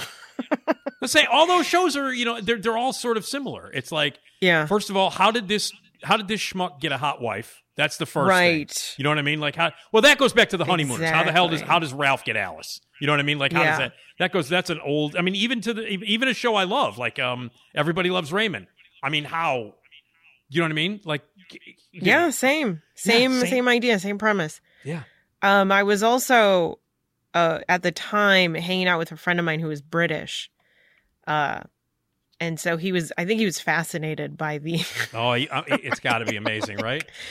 By like just Americans. Yeah. No, he probably watched that and went, is this really the way life is? And then we go, no. But this is the shit we watch. Like, according to Jim, people watch that show. And but King then of also, Queens, watching like the comedic sensibilities of... Yeah, like you think this is funny. You guys actually think, according to Jim, is a good TV show. Now, King of Queens has some stuff in it that's funny, like Jerry Stiller is funny. Well, on King Jerry Stiller was in it. So yeah, I forgot that Jim Belushi was also in Mr. Destiny. Yes, that's where that Mr. Destiny, and then he's in Taking Care of Business, where he gets out of prison for 3 days so he can see the Cubs in the World Series. I'm not kidding. These are the vehicles, the Jim Belushi vehicles of the late 80s, early 90s when he was attempting to become a movie star. Goodness gracious. Yeah. But people watch, I mean, but I will say this though. I stayed away from Everybody Loves Raymond because of that. And then I started watching Everybody Loves Raymond. I only caught on to Everybody Loves Raymond a couple of years ago. That show's great. And it's really funny, and the cast is. I mean, great. It won awards and stuff. So. Yeah, but I stayed away from it because it fit into all of that kind of shit sitcom stuff that I never watched. But I started watching it, and I love that show. I think everybody on that show is hilarious. Oh, by the way, I probably should have asked you this off air. Did Mr. Dan Feinberg give? Did you ask him about a three camera show? Yeah, he says that is it going to be?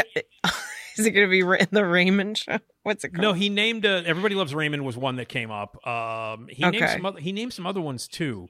That because we talked about basically how I'll have to listen. The 3-camera studio audience. Yeah, it's in the last episode that he was on two episodes ago. Okay. But yeah, we talked about that and Canadian television. So both of those topics that we mentioned, that you and I mentioned, the 3-camera live in front of a studio audience sitcom and the Canadian shows, those were all discussed by the great Dan Feinberg on the last time. But so he did have some he named some suggestions. Yes. He did name some that were good. Yeah. So okay. Anyway. All right. Well, I'll see you at the prison this weekend then, Esmeralda. Can't wait. We'll be waiting in line for our Jim Belushi tattoos. In my giant skull vodka. Skull vodka, bottle of vodka, yeah. God almighty. All right. Anyway. Yeah. So that's what's happening in J-Town this weekend. If you're all, it's Jim Belushi weekend. That's what they're calling it. Jim Belushi weekend in J-Town. I guess you could say they're, at least for my parents, they're going to be neighbors. Oh, you see what you're for doing a weekend. Here now? This is why you. Speaking of neighbors, Give you asthma. That's right. Yeah. Well, we've got an article here about crazy neighbor stories. I'm sure Jim Belushi and Dan Aykroyd would be crazy neighbors. Well, now hold on a second. If you really want to tie this baby together, Dan Aykroyd and John Belushi, their last movie together. You know what it was called? What? Neighbors. What? Oh. You see how that works? Woo! Yes. That worked out really well. The last movie that John Belushi and Dan Aykroyd made was a disastrous movie called Neighbors. That's a shame. Yeah, well, there was a lot of cocaine and drugs and stuff on the set. Yeah, and right. They switched roles on the director because John Belushi wanted to play the straight man and Dan Aykroyd wanted to play the wild man because normally it was the other way around. And it's a fascinating movie to watch. And especially when we know what happened after. Yeah. I mean, even when I was a high schooler and I worshipped both of those guys, from Saturday Night Live, I went to see it and I was like, oh boy.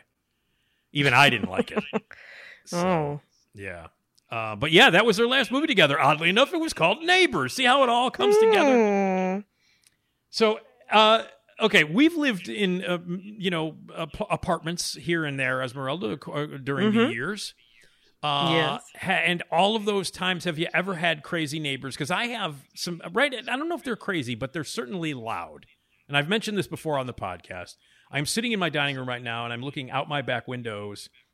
And the porch that I'm looking out on right now is the back porch of a very loud group of people that live in an apartment on the second floor across from me. And they tend to, in the middle of the night, run up and down the back stairs to the third floor apartment across the way where they know the people, and drinking and music and booze and thumping and doof, doof, doof, that kind of shit goes on till all hours of the night on any night of the week, not just Fridays and Saturdays. Yikes. So they're loud neighbors, but they're not, I don't know if they're crazy. They could be. So I don't know. But have you ever had any certifiably crazy, weird ass neighbors? So they never bothered me in the apartment, these neighbors. It was, what I was just like, these people are insane. So the front door was not closing all the way. You just had to make sure to close it to the building, the lobby thing or whatever. Yeah. So if you just let the door go, it wouldn't close all the way. Right. And I, many a time, would come home and it would be open. It would be ajar. Yep. So I just put a sign that said, please make sure that the door is closed all the way. Sure, of course. That makes sense. Just said, that's it. Just please make sure the door is closed all the way. Put it on the door. One day I hear because there was only 3 apartments in this building. So you were one of 3 units in the building? Yes, one of 3. Okay. Or 4. No, wait. 2, 4. Yeah, we were 4. Gotta be 4, because you're not going to have 3. Right, because there was one, and then there was a cross, and then upstairs there was one across. Right. So it was 4. Okay. Anyway, so I have the note, and I hear some, noises in front of my door.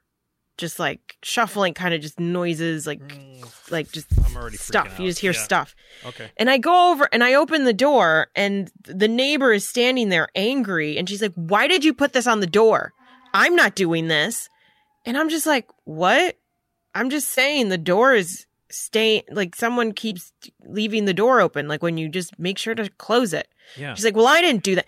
And I'm just like, did I put your name on there? That says, hey, you.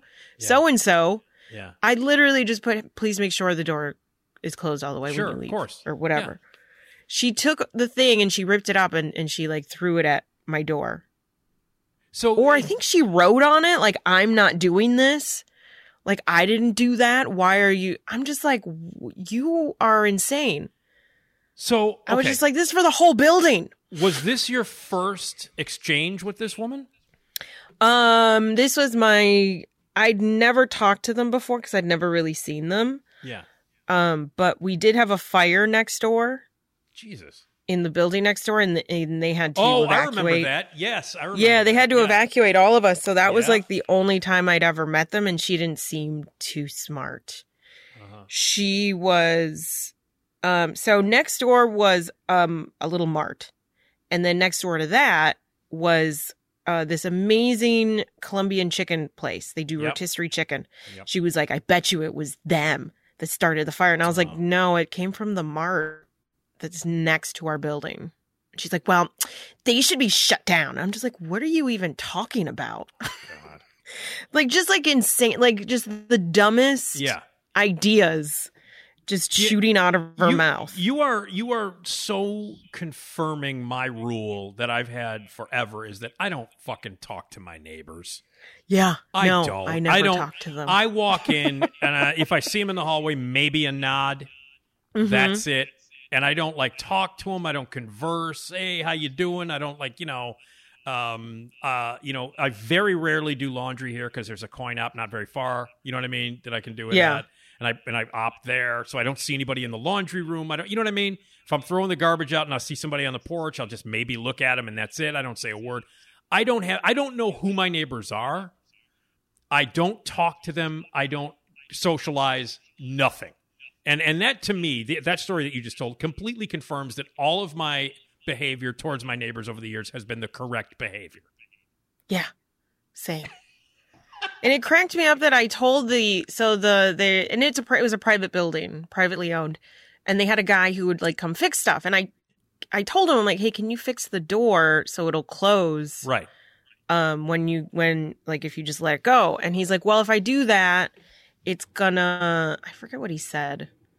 Like, it's gonna hit people or something because it'll be like too fast on the coil or something. I'm not quite sure what he said, but he just said, put a note that says to make sure it's closed. So it was his idea. It was. And I was like, bruh, I did do that. Yeah.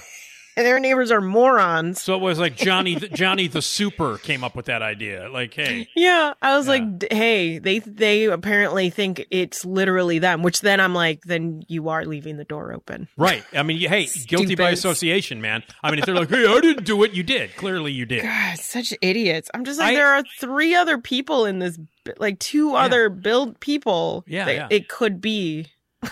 Why do you think I'm it was just so weird. We had a door issue where the lock, the handle broke off, so you couldn't get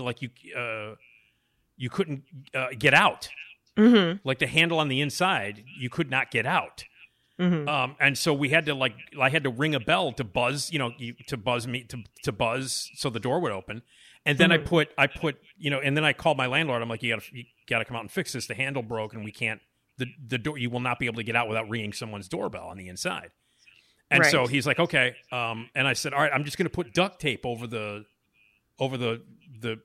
door so that when it closes, it doesn't lock. I'm going to put duct tape over the metal thing that, what do you call that? The thing that comes out and locks, the mechanism, bolt? Whatever the fuck it is, the bolt, the mechanism, mechanism. Right. So I put duct tape on it, so that it would not lock, so that we could get out of the building, Mm-hmm. You literally could not get out.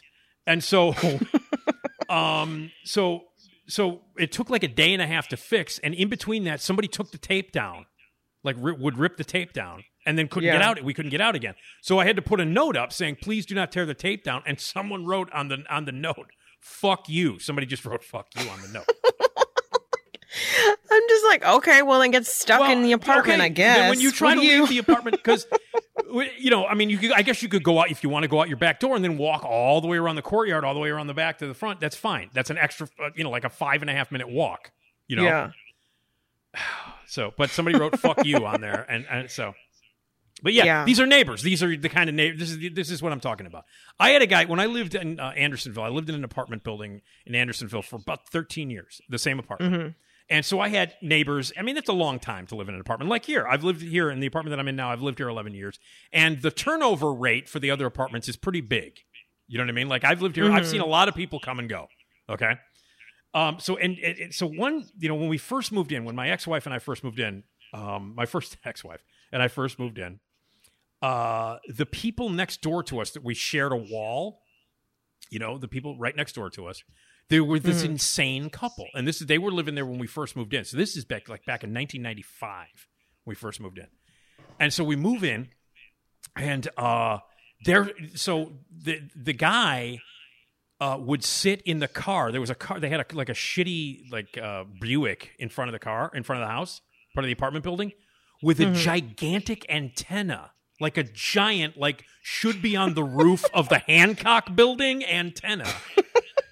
And he would be in his car drinking and talking on a CB, going, breaker 19, breaker 19, with the huge antenna. Oh my God. And it was so bad, like he'd be out there going, breaker 19, and you could hear him in his car with the antenna sitting in front of the apartment just talking on the CB. Yeah, what's going on there, big boy? Like out there till like 2 or 3 in the morning, like drinking and, you know. Oh, no. And till with the giant antenna. And it got to the point where, I'm not making this up, it would interfere with our TV. Like we'd be watching TV and all of a sudden, you know, like snow would come on the TV and you'd hear breaker 19 on our TV. Oh, no. So you would hear him through the TV? Yes. Oh, it was so bad. This Jagoff had this giant antenna sitting in his car, you know, like 40 feet in front of us, and we would get the frequency on the TV would pick it up. And so this guy was out there all the time. He was out there till like 2 o'clock in the morning getting drunk, and then he'd come home, and their door was right next to ours, and he'd bang on the door, and she'd be like, "You're not coming in here, asshole!" And they're like screaming through the door. And so sometimes, you know, you'd walk out, he'd be sleeping in front of the door, and his feet would be at our door because our doors were right next to each other. So he'd be passed out, like passed out after a night of talking with his buddies on a CB, interrupting our cable. And the wife wouldn't let him in. Like, "You can't come in here, asshole," like screaming. So this would go on, and they fought all the time. Like if he actually wasn't in his car, you know, going, breaker 19, doing that shit, they were throwing shit, and you could hear it. And so, you know, like, and Wendy and I would like put our ears up against the wall and completely eavesdrop because it was hilarious. And they'd be throwing stuff around, they'd be breaking shit and all that stuff. And so luckily the landlord lived underneath them. He lived downstairs. Oh no. And he would come up and go, "You guys need to stop this right now." And they eventually got kicked out. But my favorite story of all time was, so this Jagoff is out there. Sometimes, like, she wouldn't let him in. Like, again, this was another apartment building, like almost all apartment, where you have to be buzzed in. And he would be drunk and forget his keys, and he'd sleep on the front stoop. So you'd come out, this guy would be laying on the front stoop, drunk, out of his mind, empty, like, beer bottles all over the place. His car, you know, with the CB and everything, he'd be sleeping on the stoop outside. And so one night, they have a row, and they're screaming and they're busting shit. And this is what we would always try to listen, but this is what I heard. I couldn't hear everything clearly, but you know how when you listen, you can hear like muffled screaming. Yeah, but you can't make out the words, right? So there was like something broke, and then you know, I mean, it sounds like Charlie Brown's teacher, you know, right?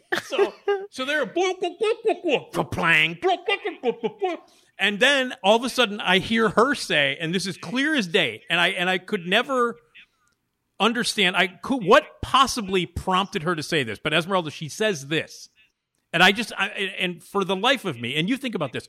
What is the sentence that preceded this that the husband said? Because she said this. Now, you have to understand, as I said, these are white trash, drunk, CB Jagoffs, okay?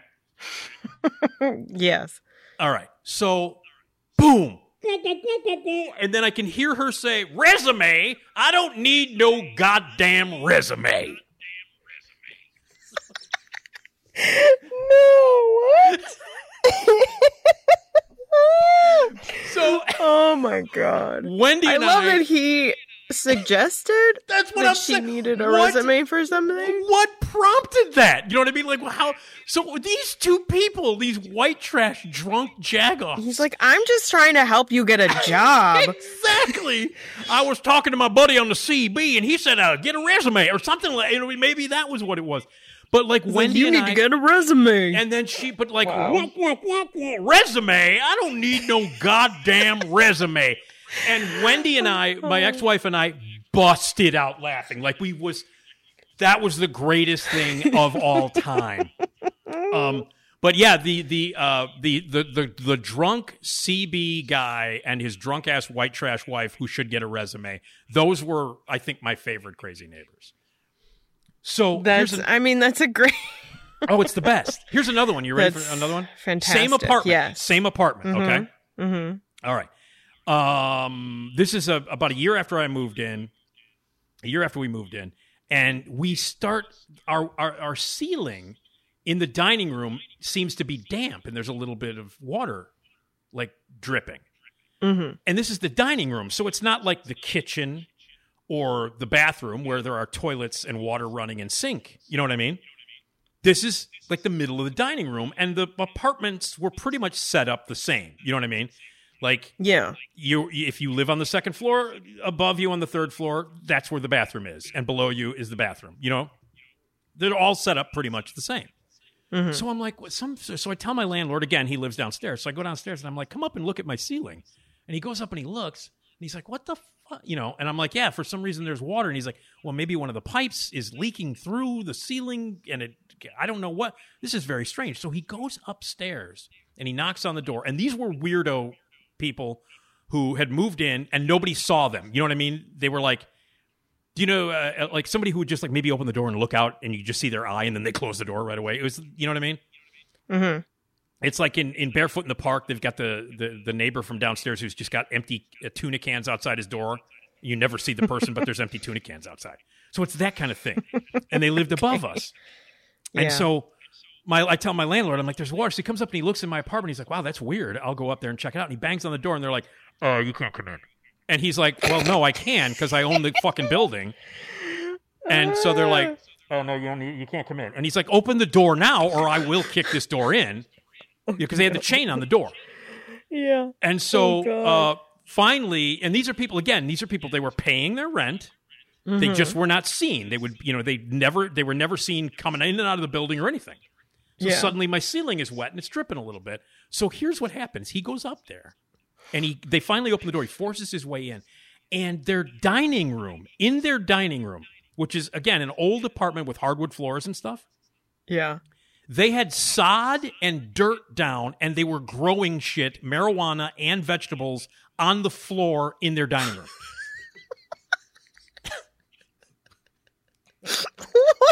I'm not kidding. I'm not kidding. So he's like, "What the fuck?" When he walks in, the entire dining room is it's like a garden, and there were vegetables and dirt and stuff and marijuana, and they had like heat lamps. They had giant heat lamps over it, right? And so he comes back downstairs. He's like, Nick, come up here. I'm like, what? He goes, just come up here and fucking look at this. And he's my landlord's like, Nick, please. I'll show you what the problem is. So I walk upstairs, I look, and right in the middle, there's a giant sod-filled, dirt-filled garden in their dining room. And that was what was under it? Nothing under it. And that was what was seeping through my ceiling. Why wouldn't they put them in pots? I don't know. So clearly he kicked them out and then hired a crew to come in and clean up the entire apartment. I mean, But yeah. So they had a fucking... They had dirt and it was unbelievable. How is that a good idea? It's not, clearly. But the best part was like... you can't buckets. Come in. You can't. I'm sorry. You can't come in. I just saw that. No, you can't come in. Like what? No, I'm your fucking landlord. Do you know that? So yeah, that was Can another one that happened. No, you cannot. No, I'm sorry. You can't. You can't come in. When the tomatoes are ripe, maybe. But it's real. I'm not kidding. I saw it. Like he literally came down. He's like, hang on a second. He said to the weirdo gardeners upstairs, hang on a second. He comes downstairs and he goes, Nick, come up here for a second. Come up here and look. He brings me upstairs. I walk in. I'm like, what the fuck? I just can't even, like, why would they not think to put them in anything? And they had the heat lamps on, like these giant lamps were on. Right. I mean, I get that. I understand that. But why is it just on the ground? Dirt on the hardwood floor. Ruined. They had to tear up the whole floor. They had to tear up the whole, I mean, unbelievable. And why wouldn't they get buckets or like like those long? And I started to notice. I remember walking into the dining room. Plant things. The planters, the long, like the window things that you would. There's so many ideas. So I remember Wendy that are better than just in, putting it on the ground. And we looked up and we saw that the ceiling started to get a little discolored, and we're like, "That's weird." And we didn't really think anything of it, until it was discolored and then clearly damp until like little drips of water. And then I was like, well, I got to tell. My landlord's name, by the way, was Doc. Great. Hey, Doc. Doc. He was, and I used to get drunk with him at Simon's. He was a regular at Simon's. just explains why I lived there for so long. He's like, yeah, you're late on the rent. Oh, don't worry about it. Let's go to Simon's. It was that. So those were two neighbors that I had. Wow. There. Yeah. Wow. And that was just in that building. I just don't I would love to talk to those people. Though, Esmeralda, that's the last thing that you would expect. Like, okay, there's clearly a pipe is screwed up. Something happened weird, and the water. When you were essentially leading up to it, I was expecting a pool. Yeah. I was thinking maybe they had a pool, maybe they had a leaked waterbed, something. Right. I was thinking they brought in like a baby pool. Or what are those pools? Like they make pretty big ones now. They do. And they just were like, it's a great idea. Yeah. I mean, that's inappropriate. That's inappropriate and stupid. Anyway, but this was a full-on watered garden, like in the middle with dirt in the middle of the dining room. Did it look nice? It looked. I was like, what the? Well, I mean, it looked like blooming. It was. I mean, seriously, it was like and I walked in. I'm like, what the? I thought I was in like It was like, you know what it was like? It was like the Citadel in Fury Road. You know that it was like Immortum Joe's. It was Joe's like Citadel garden in Fury Road. That's what it looked. That's what it looked like. Oh my God, that's just. Hey, Doc. I think you got to do something about these guys. Yeah, I'll take care of it, Nick. Don't worry about it. Let's go to Simon's. That is just so great. I would love to have talked to those people. Yeah. Just curious, how did this happen? We totally blew through this. Well, we've got a whole article here of stories. And your stories are, I feel like, even better than the stories. I still have a couple more. More. Oh, wow. And a couple that were in this apartment building. I have a couple here from this apartment building. But we'll get into that. But now, since we've set this whole thing up, you've got the woman who's insane throwing the note at you, who thought that the Colombian chicken place set the fire on purpose. You got that idiot. I've got Garden Jagoff upstairs and CB Resume couple. The goddamn resume. Wow. I got them. So what about you? 773-417-6948. Yeah. Leave your voicemails, and we will share them on the next episode, on Friday's episode. So if you've got voicemail it or email us with your crazy neighbor stories, nickdpodcast@gmail.com, 773-417-6948 with all of your crazy stories, and we'll get into this article the next time that we absolutely I haven't, aside from that lady, I haven't really had any bad neighbor things. Okay, we'll find out. You know what? Do a little poll. Ask Colin, before he moved in with you. I'll have to see if Colin has any. I bet he's got some. He lived in apartments. Yeah, so we'll get that. Wait a minute. Hold on a second. I think my dad. Oh. Hi, I'm Carrie Russell. Hi, Carrie. Hi, Carrie. I love the show. She's kind of a crazy neighbor. She lives on my back porch. So, all right. Hold on a second. Here we go.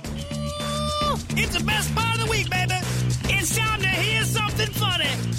Here we go with your music intro. Ah! It's a jokey time. It's a jokey time. Nick's dad tells a joke. Hey, what'd I say? It's a jokey time. It's a jokey time. Nick's dad tells a joke. Yeah. Oh, yes! Here we go! That's right. My dad enjoys telling jokes. And he does it regularly, and he does it all the time. Dad, are you ready for a joke? Oh, he is. Here we go. I forgot where I threw my boomerang. Oh, it's coming back to me now. Oh, Jesus. Nice. That was jokey time. It was a jokey time. Nick's dad told a joke. That's right. Hi, I'm Carrie Russell. All right, Carrie. I love Nick's show. All right. I like too the little acting he did. He did, right? Right. You could picture. He's like, here it comes. You could picture the boomerang coming back to my dad. Yeah. That's Emmy. That's Emmy award-winning acting right there. Yeah, so many levels. So many. Hey, you want to be advertise on our podcast? Be a sponsor. Contact us. sales@radiomisfits.com. Anything you want to leave on the voicemail, the email's 773-417-6948, nickdpodcast@gmail.com. Again, crazy neighbor stories as well. My thanks to Jason Skaggs, Ed, and everybody at Radio Misfits. Please take the time to rate and review us on every platform. We'll be back again on Friday. More crazy neighbor stories with Esmeralda and Eric and Steve for our movie reviews. We got lots of new movies to talk about, including Stringer Bell punching a lion in the face. That's can't wait to hear about that. That's right. All right, so thanks everybody for listening, and my thanks to the Manson Brothers. What a riotous and fun time that was. They were great, and we'll see you all again next time on the Nick D podcast right here on Radio Misfits Podcast Network. The wind is right on